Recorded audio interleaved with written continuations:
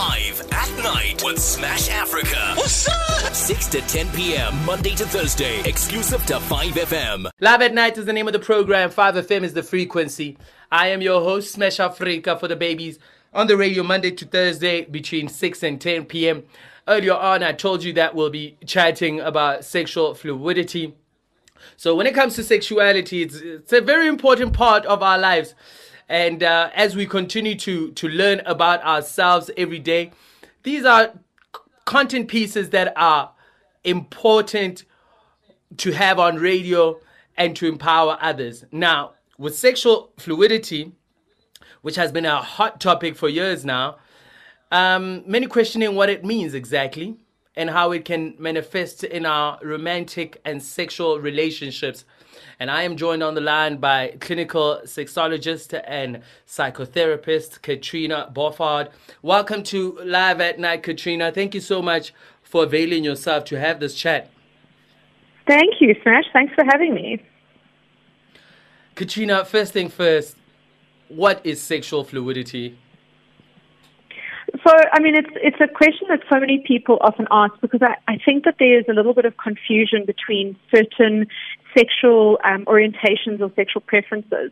So sexual fluidity is essentially sexual attraction that changes over time. But the way that I think it's important to kind of frame this is to explain something that I call, or that I use in my practice, called the sexual trichotomy. And the sexual trichotomy is kind of three different elements that make up our sexuality. That's our sexual identity, so how we self-identify or publicly identify. Then our sexual orientation is like who we're attracted to. And then our sexual behavior, and that's the sexual contacts that we have. And sexual fluidity means that there can be a constant change in this over time. Catriona, yeah. So for the purposes of the bars that you are dropping and the information and insight that you are dropping, I need to stop you as you are breaking things down, if you don't mind me doing that. Sure, okay. No problem. We can go a little bit slower here. Yeah, so the three parts, you said sexual identity. Does sexual gender identity apply there? Yes, of course gender applies there. It's how we self-identify as a man or a woman or other, as non-binary. Right. And then sexual orientation, that's actually what we sexually orientate ourselves, meaning either heterosexual or homosexual or bisexual or pansexual, correct? Yep, or sexually fluid.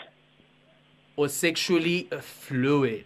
So sexual fluidity falls under part of sexual orientation. And you mentioned the third part when I cut you off. Please talk to me about that.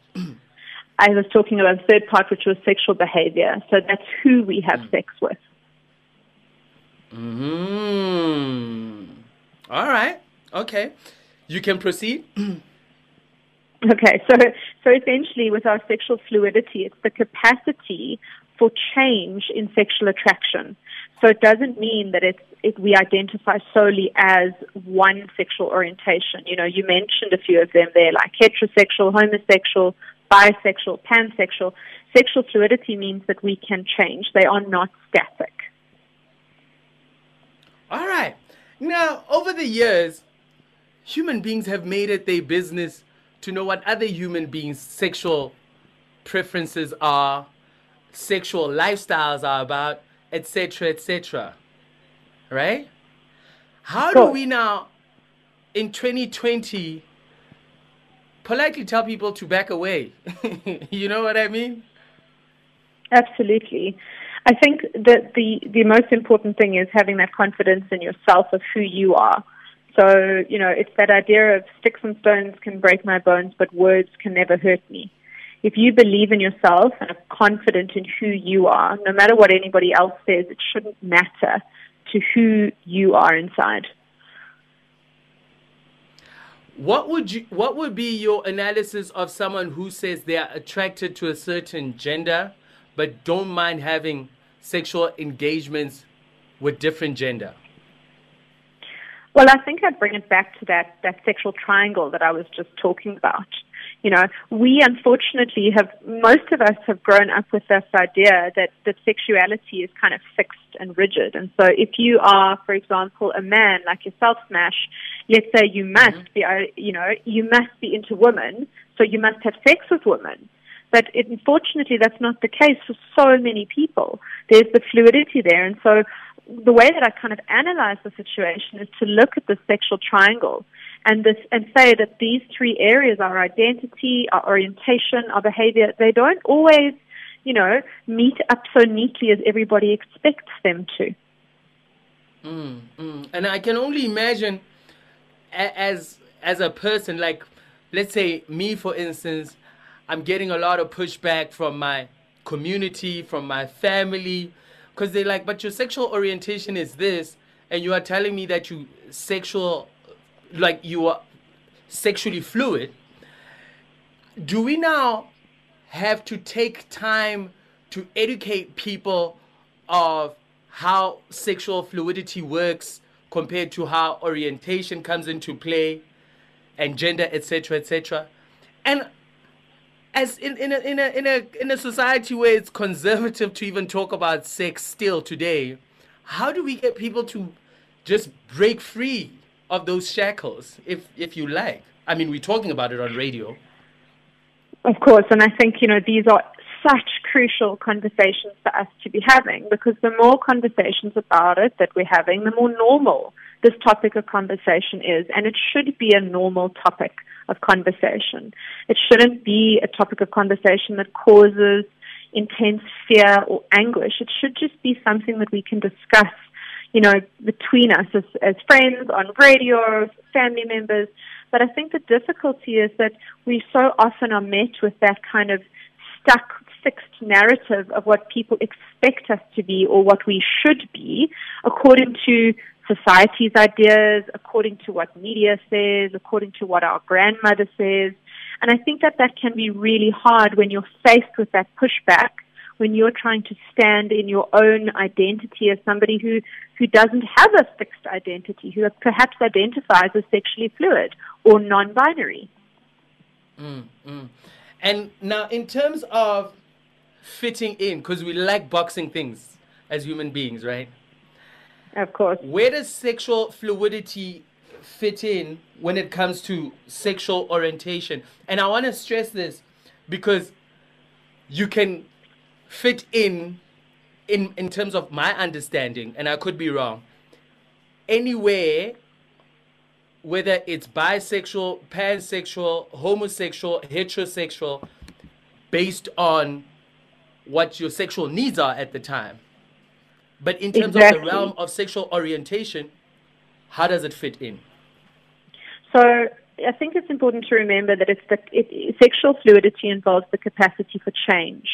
If somebody's identifying as bisexual, it means that that's quite stable, that they have that sexual attraction to both those who identify as men and those who identify as women. If somebody's identifying as pansexual, it means that they're attracted to a person, not a gender or a sexual identity. When we're talking about sexual fluidity, we're talking about the capacity for change. So it's not fixed. So somebody may firmly sit in that box and tick that box, bisexual or pansexual, but somebody who's sexually fluid would say, well, no, I don't believe I fit into a box. I believe that I can move from this side to that side, as and when I please, and depending who I'm attracted to and who I want to be with at the time. And, as we are scared of change. And when someone boldly expresses that they can change whenever they feel, often people don't understand it. How do we understand it better when people say, I am for whatever, and it is none of our business to be in their business? Yeah, I think you educate yourself more. So I would always say to anybody who struggles to understand a concept like this, be curious. Don't just impose your opinions onto somebody, but be curious and educate yourself. Ask a person who's saying they're sexually fluid what that means, what that looks like. You don't always have to agree with somebody, but telling them they're wrong is really detrimental to this conversation that, as I said earlier, we're trying to normalize. So I think it's obviously so important to understand ourselves sexually, but actually what I think is most important is that we get understanding from others and perhaps curiosity from others rather than judgment or discrimination. Catriona, is gender fluidity a thing? Is there something like that? What do you know about that? Yeah, absolutely. I mean, we can be not exclusively male or female. And I mean, if you just think about some of the celebrities who identify as gender fluid, we've got the singer Sam Smith, we've got Miley Cyrus. I mean, these are just two. I mean, even Will Smith's son, Jaden Smith, they all identify as gender fluid, and what that means is they do not see themselves as strictly female or strictly male, but kind of somewhere in between, and like on a spectrum. And that means that they don't have to, they don't want to or have to conform with gender norms and gender ideals. So as an example, just because Sam Smith was born with male anatomical parts doesn't mean he needs to conform to this idea of being male, and he chooses not to. It's the same with Miley Cyrus or the same with Jaden Smith. I hope that answered your question. I think you pretty much did, especially with the examples that you chose. And like you said, in order for you to be informed and educated, you need to be curious and do the research and not be judgmental. Absolutely. The best thing you could do. Catriona, thank you so much for your insight and for your time. And I hope this conversation has empowered someone listening right now. I hope so too, Smash. And thank you for having a conversation like this on radio. It's so important and needs to happen so much more often. That's what I'm talking about. Chatting to clinical sexologists as well as psychotherapist Catriona Boffard, breaking down what sexual fluidity is all about. And if you ask me, I think she actually did a great job at explaining it. And the good news is, if you miss some parts of the questions and some parts of the answers, you can always peep it on 5fm.co.za by simply clicking on the Catch-Ups tab. Live at night with Smash Africa. What's up? 6 to 10 p.m. Monday to Thursday. Exclusive to 5FM.